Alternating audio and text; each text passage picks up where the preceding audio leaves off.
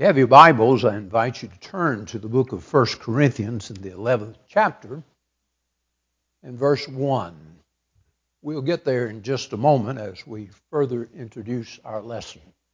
Begin and say how grateful we are for the presence of each of you. Those that are visiting, we're grateful for you.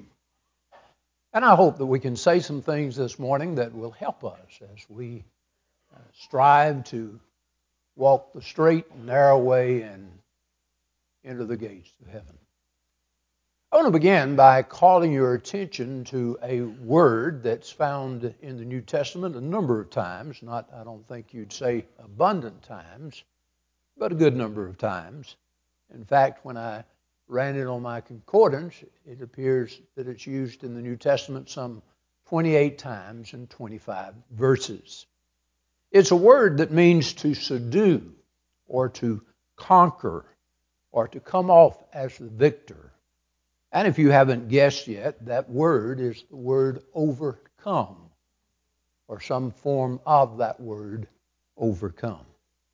And let me give you just a few passages where that word is used. In Romans 12 and verse 21, Paul writes, "Do not be overcome by evil, but overcome evil with good." In the book of 1 John, in the 5th chapter, in verse 4 and 5, each of those verses contains the word. He said, "For whatever is born of God overcomes the world. And this is the victory that has overcome the world, our faith. Who is he who overcomes the world? But he who believes that Jesus is the Son of God."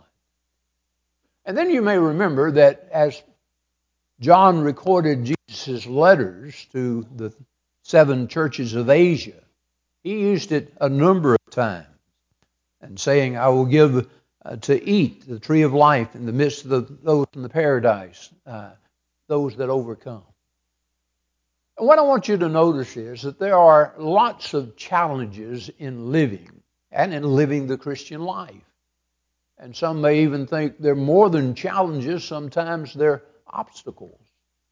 And it's important as Christians, or as we strive to please God, that we overcome these different challenges and these different obstacles in our life. And I was thinking about Paul and how that he faced a number of these challenges or a number of these obstacles in his life. And so what I want to do this morning is to talk about some of the obstacles that Paul overcame and show you not only the obstacles, because we have to face many of the same ones, but to show you how he overcame those, that we can meet the challenges and the obstacles that we face in this life and that we can overcome them. I want to suggest to you, first of all, and let me encourage you to get out a Bible, because we'll be looking in the Scriptures and turning to a number of Scriptures. But turn, if you would, to the book of Philippians in the 3rd chapter. Philippians chapter 3. And I want you to look, if you would, Philippians chapter 3, and I want to begin reading with you.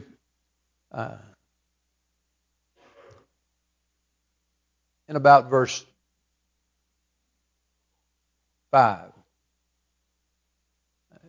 Let me go back even to 4. Paul says, "Though I also might have confidence in the flesh, if anyone thinks he has confidence in the flesh, I more so. Circumcised in the 8th day of the stock of Israel, of the tribe of Benjamin, a Hebrew of Hebrews, concerning the law a Pharisee, concerning zeal persecuting the church, concerning the righteousness which is of the law, blameless." I want to suggest to you that one thing that Paul had to overcome was a life and a religion that is rooted in the flesh. And I think the passage that we just read shows you that Paul had a life and a religion that was rooted in the flesh. And he had to overcome that in order to be a Christian. If you were paying attention as we read that, you'll notice that he talks about the fact that he was circumcised the 8th day, that he was a stock of Israel, of the tribe of Benjamin, a Hebrew of Hebrews. Basically, what he was saying is that he was of the lineage of Abraham, and in his mind, he was better than a Gentile when he was in that condition. And he thought himself to be okay and secure, even in the eyes of God, because he was of the lineage of Abraham. And then he says, concerning the law, a Pharisee. You remember the Pharisees were very zealous in keeping the law. They changed the law sometimes and made it more what they wanted it to be. But nevertheless, they supposedly was a group that was zealous of the law and somebody that believed in the resurrection. And Paul says, I was a Pharisee. And then he says, not only that, but concerning zeal, persecuting the church. He viewed at that time the church as being something that threatened the plan of God. And so he was zealous for God in as much as he persecuted the church, and thinking that he was zealous for God at least. And he says, concerning the righteousness which is of the law, blameless. He would say, look at me. I am a keeper of the law. Now, let me suggest to you that in doing this, Paul was trusting and glorifying in his abilities to keep that law. And he was glorifying in his fleshly lineage that he was of Abraham. But let me show you some things that Paul learned as he went away or went on in life. He learned that it's not the fleshly seed of Abraham that will be saved, but the spiritual seed of Abraham. In the book of Galatians, in the 3rd chapter, in verse 6, if you want to turn there, Galatians 3 and verse 6, and we'll read another passage from Galatians in just a few minutes, so worth your while to turn to Galatians, the 3rd chapter. But Galatians, the 3rd chapter, in verse 6, it says, just as Abraham, and this is Paul writing, just as Abraham believed God and it was accounted to him for righteousness, therefore know that only those who are of faith are the sons of Abraham. Basically what he's saying is, though in times past I looked at this fleshly lineage that I was of Abraham and thought that would save me, he has come to the realization that it's not the fleshly seed of Abraham, but the spiritual seed of Abraham that will be saved. If you're in the book of Galatians in the 3rd chapter, look at verse 29. Remember, he trusts that he is blameless in the law. But he says, and you who are Christ, then you're Abraham's seed and heir according to the law or to the promise. That still goes back with the other one. But look at Galatians 3 and verse 10 now. He said, for as many as are of the works of the law are under the curse. For it is written, cursed is everyone who does not continue in all things which are written in the book of the law to do them. Now, Paul is trusting the law. And he says, I'm blameless. But he comes to realize that if I mess up only one time, then I'm condemned by that law. In fact, if you remember in the book of Romans in the 7th chapter in verse 18 through 20, Paul talks about this man, and I think he's talking about himself under the law, how that he was a man that didn't want to do evil, but he said even though he didn't want to do it, sometimes he did it. And he was a man that wanted to do good, but sometimes he failed to do good, even though he was wanting to do good. And so in the latter part of that chapter, in chapter 7 and verse 24 or so, and going through the chapter 8 and verse 1, he cries out, O wretched man that I am, who can deliver me? Thank God that Christ Jesus can, he says. And what he goes on to say is there's no condemnation in those that walk not according to the flesh, but after the Spirit in Christ Jesus. Now let me tell you what he's doing. He's recognizing that while he was trusting in the law, he's lost. Because the law doesn't save, it only condemns. In order to be saved by the law, you would have to keep it perfectly. Never fail. Even that Romans 7, that one sin, or if he's trying to do good but yields to sin somehow, he's condemned. And he realizes he's condemned, and he cries out, who's going to deliver me? And he answers, it's Christ. Christ is the one that will deliver me. And so he overcomes this life that is rooted in flesh, where he's trusting in his family lineage and where he's trusting in his own good deeds, he comes to realize Christ. And Christ is how we overcome this idea of flesh and living in the flesh. I want you to look again to the book of Philippians in the 3rd chapter and drop down now to verse 7. We read down through verse 6 a moment ago, but now read verse 7 and watch the change. He says, "But what things were gained to me, these I counted loss for Christ." He has come to value Christ more than any of the accolades he received while he was walking as a Jew and as a Pharisee. He recognized that those things, he would say, I count in verse 8, "Yet indeed I also count all things lost for the excellency of the knowledge of Jesus Christ my Lord." He now values Christ more than he does those things. And he says in verse 9, "And to be found in him, not having mine own righteousness," that would be a righteousness by the law, which he couldn't really have. He says, "Being found in him, not having mine own righteousness, which is of the law, but that which is through faith in Christ, the righteousness which is from God by faith." And then he goes on to say, "That I might know him and the power of his resurrection and the fellowship of his suffering, being conformed to his death, if by any means I might attain unto the resurrection from the dead." And so he references the fact that he sought to be raised. That first resurrection, I think, probably is a spiritual resurrection, that he was dead in sin, but he was made alive, and he's made alive through his faith in Jesus Christ, and because he's serving Christ, and he's wanting to attain the resurrection, the final resurrection of the righteous. And so here he is, one time trusting in his flesh, in his lineage, and in his own goodness.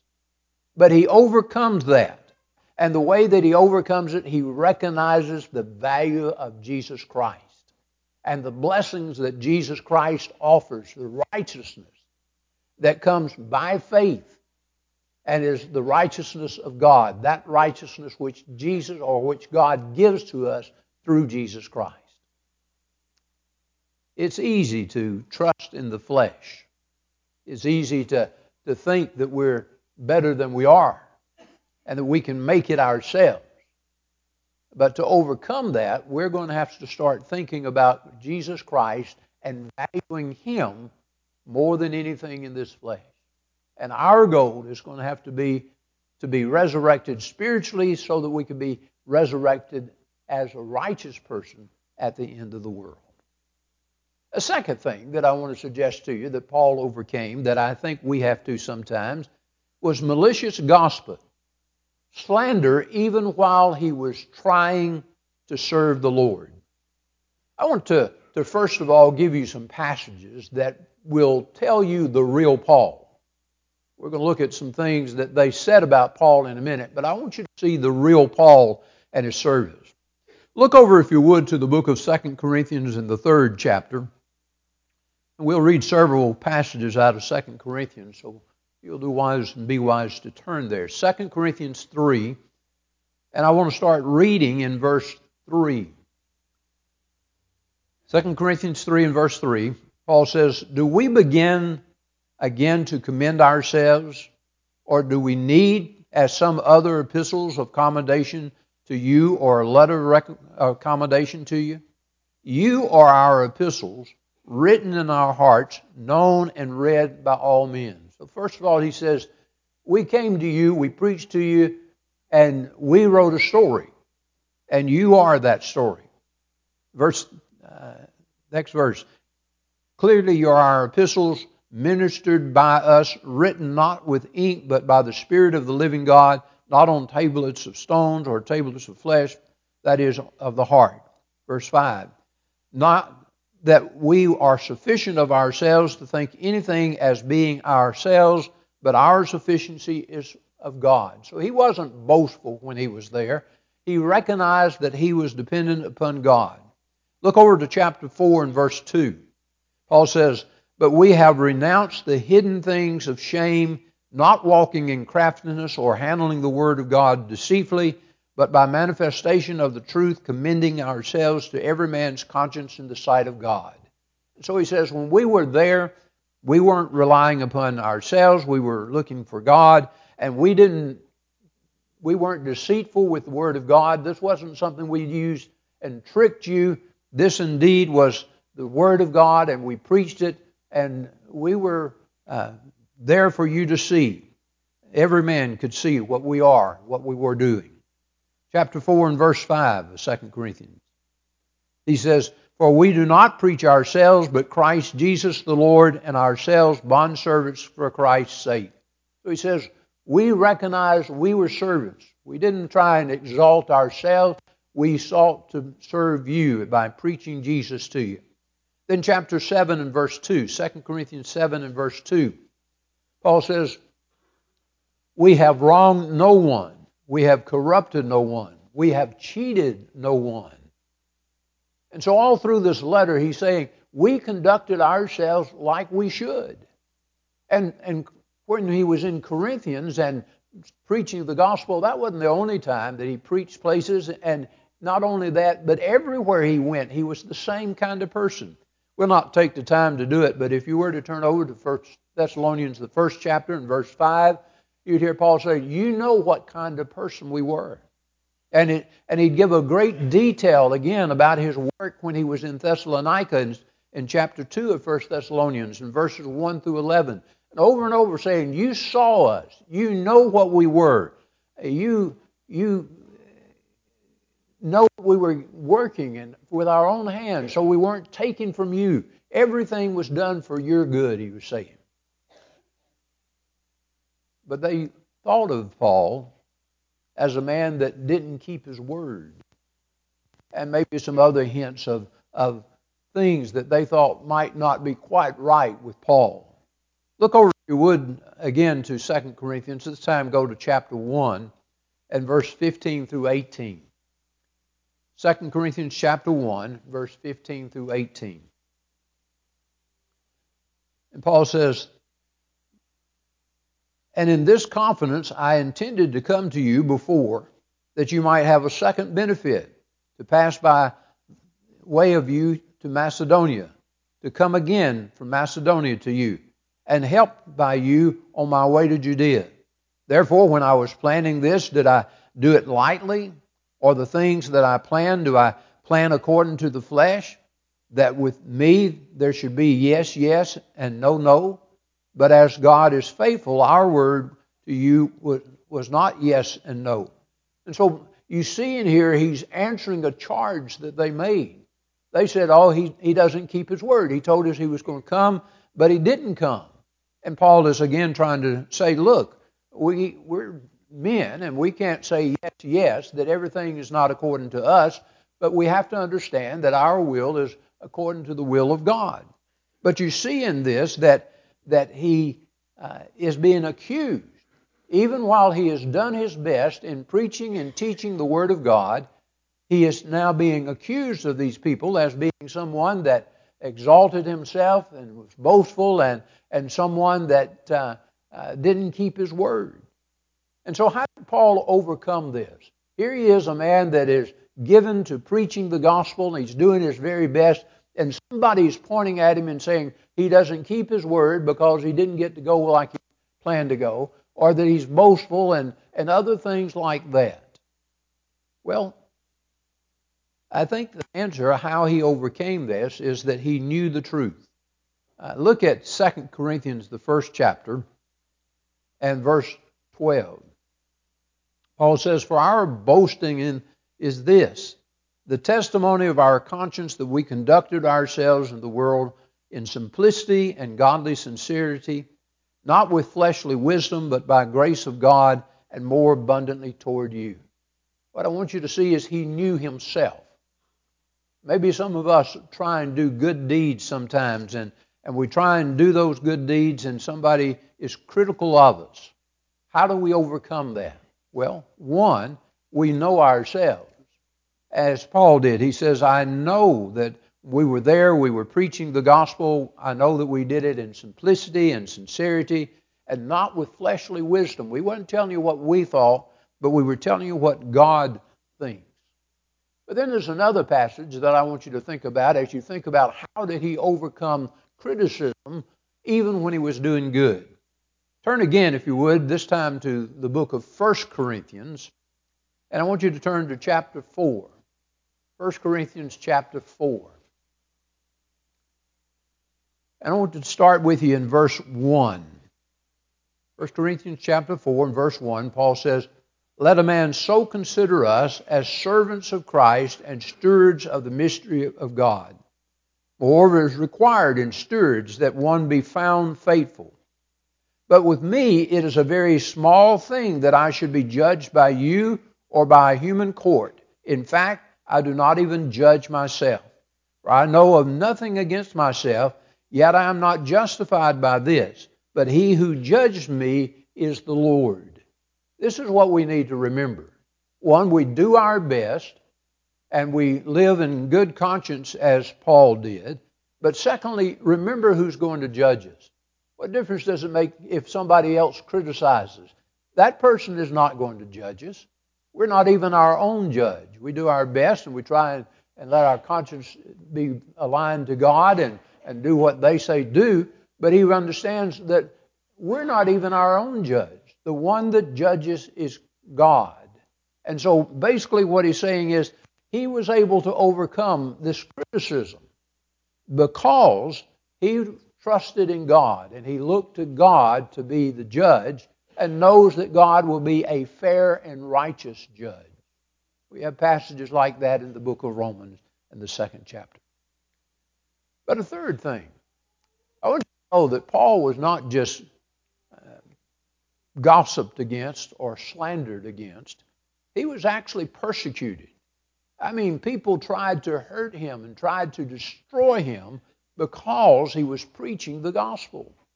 And maybe we're trying to live a Christian life, and maybe sometimes it goes beyond just gossip or slander. Maybe it's actual persecution of some kind. Listen to what Paul says again, this time 2 Corinthians, the 1st chapter, and we'll read verses 8 through 10. 2 Corinthians 1, verse 8 through 10, and what we're looking for is what Paul suffered as a Christian. He says, "For we do not want you to be ignorant, brethren, of our troubles which came to us in Asia, that we were burdened beyond measure, above strength, so that we despaired even unto life.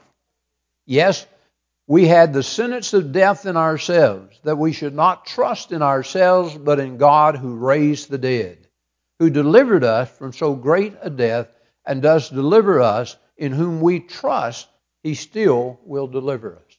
What I want you to notice about that passage is Paul said, we had the sentence of death in our life.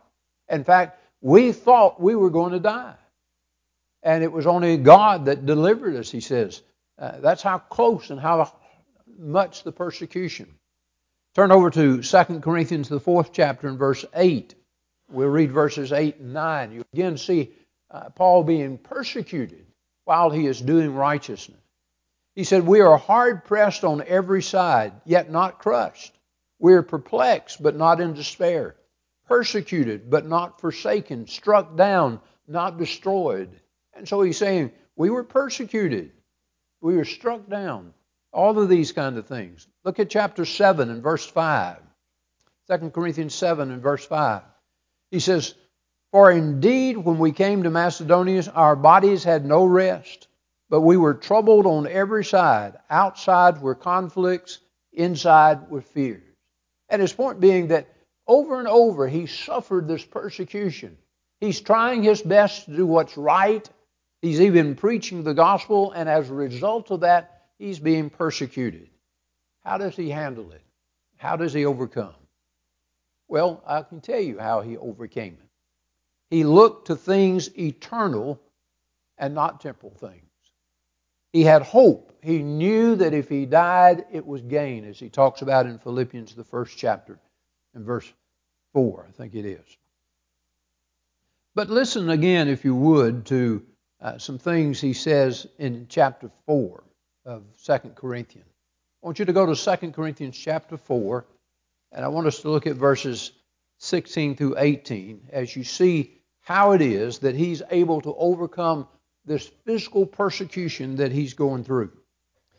Beginning in 16, having listed all those things and talking to these people, trying to encourage them not to yield to persecution, he says, "Therefore we do not lose heart. Even though the outward man is perishing, yet the inward man is renewing day by day. For our light affliction, which is but for a moment, is working for us a far more exceedingly and eternal weight of glory. While we do not look at the things which are seen, but at the things which are not seen. For the things which are seen are temporal, but the things which are not seen are eternal. For we know that if our earthly house, this tent, is destroyed, we have a building from God, a house not made with hands, eternal in the heavens." And so here he is being persecuted. How is he going to overcome that? He's going to again fix his eye on things eternal and not worry about the temporal things. And he knows that this body is going to be destroyed, but he says when that happens, we have a house, a building not made of hands. He's talking about heaven there, that we eventually get to heaven, and that's worth all of the suffering that we may have to go through in this life. And so that's how we overcome persecution today. We focus on the things that are eternal, not on the things that are temporal. And then I want you to know that Paul also knew the disappointments of through companions sometime. I want you to turn back to the book of Acts in the 25th chapter for a moment.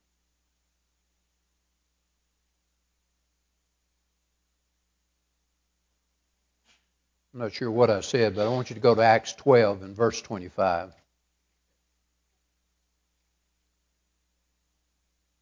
This is as Paul begins his preaching journeys, and he's with Barnabas.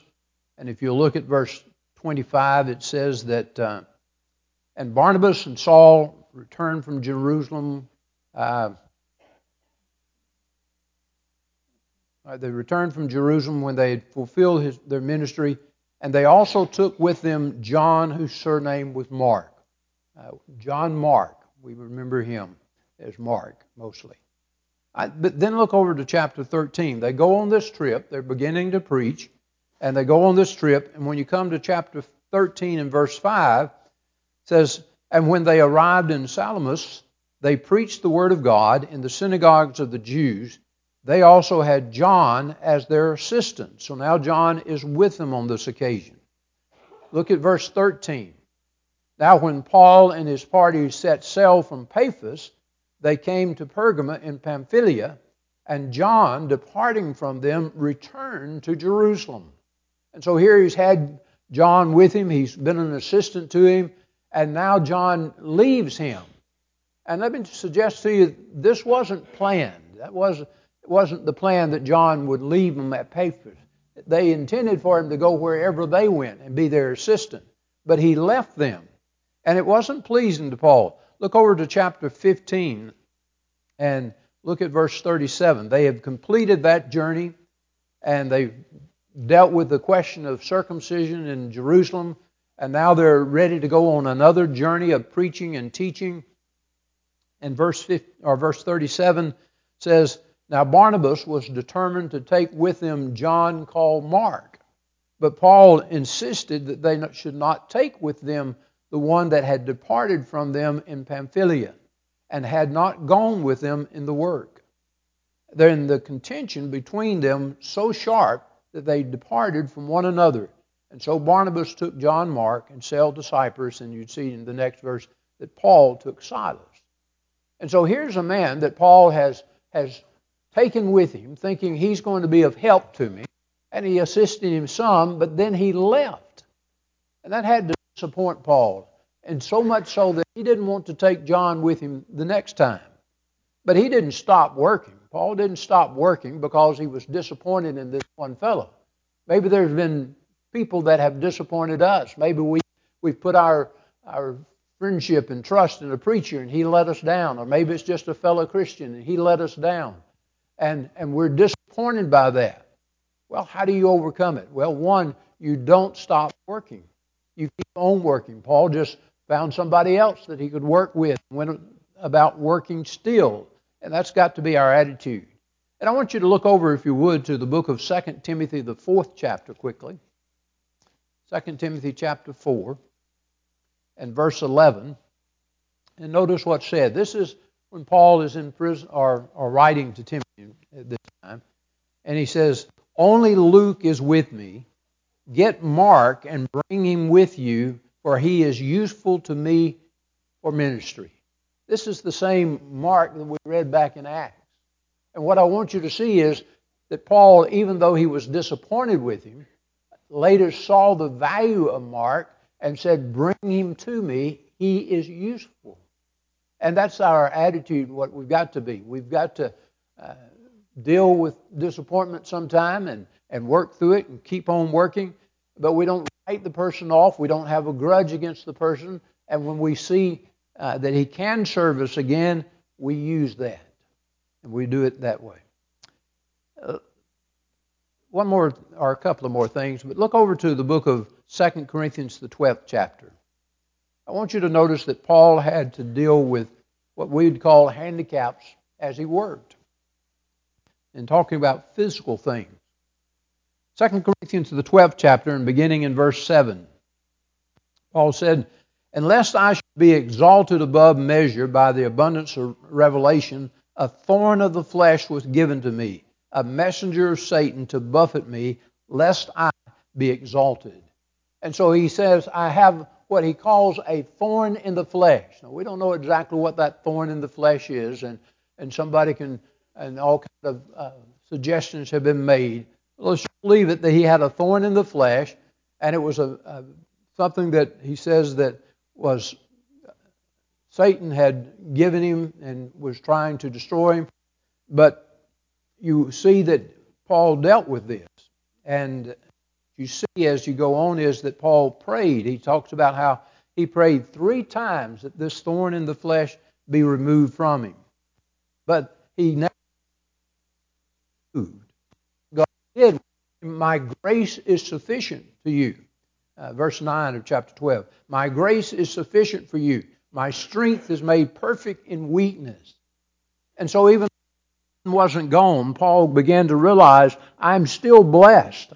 In fact, I'm blessed because my weakness makes me depend upon God more. Maybe we sometimes have something that we think, I wish I could get rid of that. And maybe in our minds we think, I could serve God even more if I didn't have this handicap. And yet we pray and it's not taken away. We need the attitude of Paul, that my grace or God's grace is sufficient to us. And understand God is watching after us. And he knew that if Paul had this thorn in the flesh taken out, that he'd be more likely to be leaning on himself. And he says, my strength is made perfect in weakness. And so we need to realize that. Then I want to suggest to you, lastly, that Paul overcame a life of sin or a past life of sin. Let me share with you some specifics from Paul's life.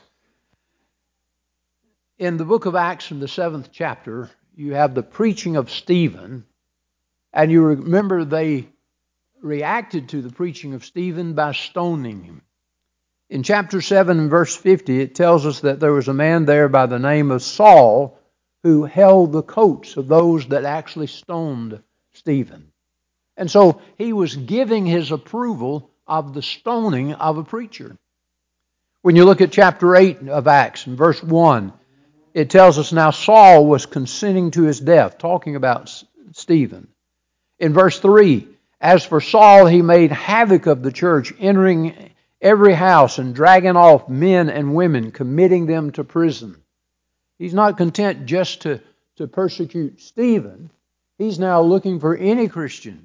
And he goes in their houses and drags them out. And then you find out later that he was even headed to Damascus to persecute Christians there. He wasn't even content just there where he was. He went to Damascus to persecute Christians. And he did all of this in good conscience. He thought he was doing what God wanted him to do. Look how Paul summed his own life up in 1 Timothy 1 and verse 13. 1 Timothy 1 and verse 13. And he says, I before was a blasphemer, a persecutor, and insolent. And then he says, I was chief of sinners. This is how Paul characterized himself, that he looked at himself as being chief of sinners. He looked at all the people in the world and he said, I'm the worst. And he had persecuted Christians. We can understand how he might feel that way. And maybe sometimes we think, I have a sin. How am I going to get over this sin? Or maybe we see people sometimes that just think, I am so bad I couldn't possibly come to Christ. Well, look at Paul and look how he overcame. Look at 1 Timothy 1 and look down to verse 13 if you would. Having said, although I was formerly a blasphemer, a persecutor, and an insolent man, but I attained mercy because I did it ignorantly and in unbelief. And the grace of our Lord was exceedingly abundant with faith and love which are in Christ Jesus. This is a faithful saying, worthy of all acceptation, that Christ came into the world to save sinners, of whom I am chief. How was he going to overcome this life of persecuting Christians, of being against God's will, even though he thought he was doing God's will? He says, it's Jesus Christ. And note what he's saying also. He says, this is a worthy saying. Look at me. I'm chief of sinners, and yet Christ was able to cleanse me and use me. And that's his message. This is a faithful saying. Even if we have sins in times past, it doesn't make any difference what they are. They can be forgiven through Jesus Christ. And so he trusted in God to forgive him. In the book of Isaiah, in the first chapter in verse 18, prophecy said, though your sins be as scarlet, they shall be white as snow. That is, you can be crimson in sin, dark stains of sin, but God can cleanse us. In Ezekiel 18, in verses 20 through 22, he talks about the soul that sinneth, it shall die. But then he turns around and says, but if one repents, and then I will forgive him of that sin, and I will remember it no more. You'll not answer for that sin. Doesn't make any difference what it's been. If you carry it to Jesus and you're forgiven of it, when you stand before God in judgment, that sin's not going to come up. You may commit others and that needs to be forgiven, or those sins will come up. But any sin that Christ has forgiven, that sin's not going to come up in judgment. Paul said, be followers of me, even as I also am of Christ. We're going to see challenges as we try and live this Christian life. And some more than challenges, some may be obstacles to us, we think. But we can find the answer and overcome these. Look, if you would, to the book of Philippians in the 3rd chapter one more time. And we'll end with this verse. That just seems to summarize Paul's idea and how he overcame all of these obstacles and what we need to do to overcome obstacles and challenges. Verse 13 of Philippians 3, he said, brethren, I do not count myself to have apprehended, but one thing I do, forgetting those things which are behind and reaching forward to those things which are ahead. Now the things behind were all of those glories that he had, that we talked about, of being of Abraham's seed and fleshly, and being a Pharisee and being counted worthy in the Jewish religion. But he says, all of those things I counted lost or put behind me. And then verse 14, I press toward the goal for the prize of the upward call of God in Christ Jesus. Therefore, let us, many as are mature, have this mind in you, in everything, and if in anything you think otherwise, God will reveal even this to you. Nevertheless, to the degree that we have already attained, let us walk by the same rule, let us mind the same things. So here is Paul's exhortation to us. Fix your eyes on the goal, which is heaven, and press toward that goal. And walk where you've attained. Anything you know you need to be doing, do it now. And keep pressing toward that goal. And he says, and if anything we lack, if that's our attitude, if we lack something, God's going to show it to us so we can get it right. If you have some obstacle, some problem that you're facing that is hindering you in your Christian life, then do the same things Paul did. Look to Jesus for the healing and for the cleansing and for the strength to go on. you're not a Christian, want to become a Christian this day, then we stand ready to assist you in that. If you've done that but not been faithful and need to confess faults, we stand ready for that. If you'll come while together we stand and sing. Come to Jesus, He will save.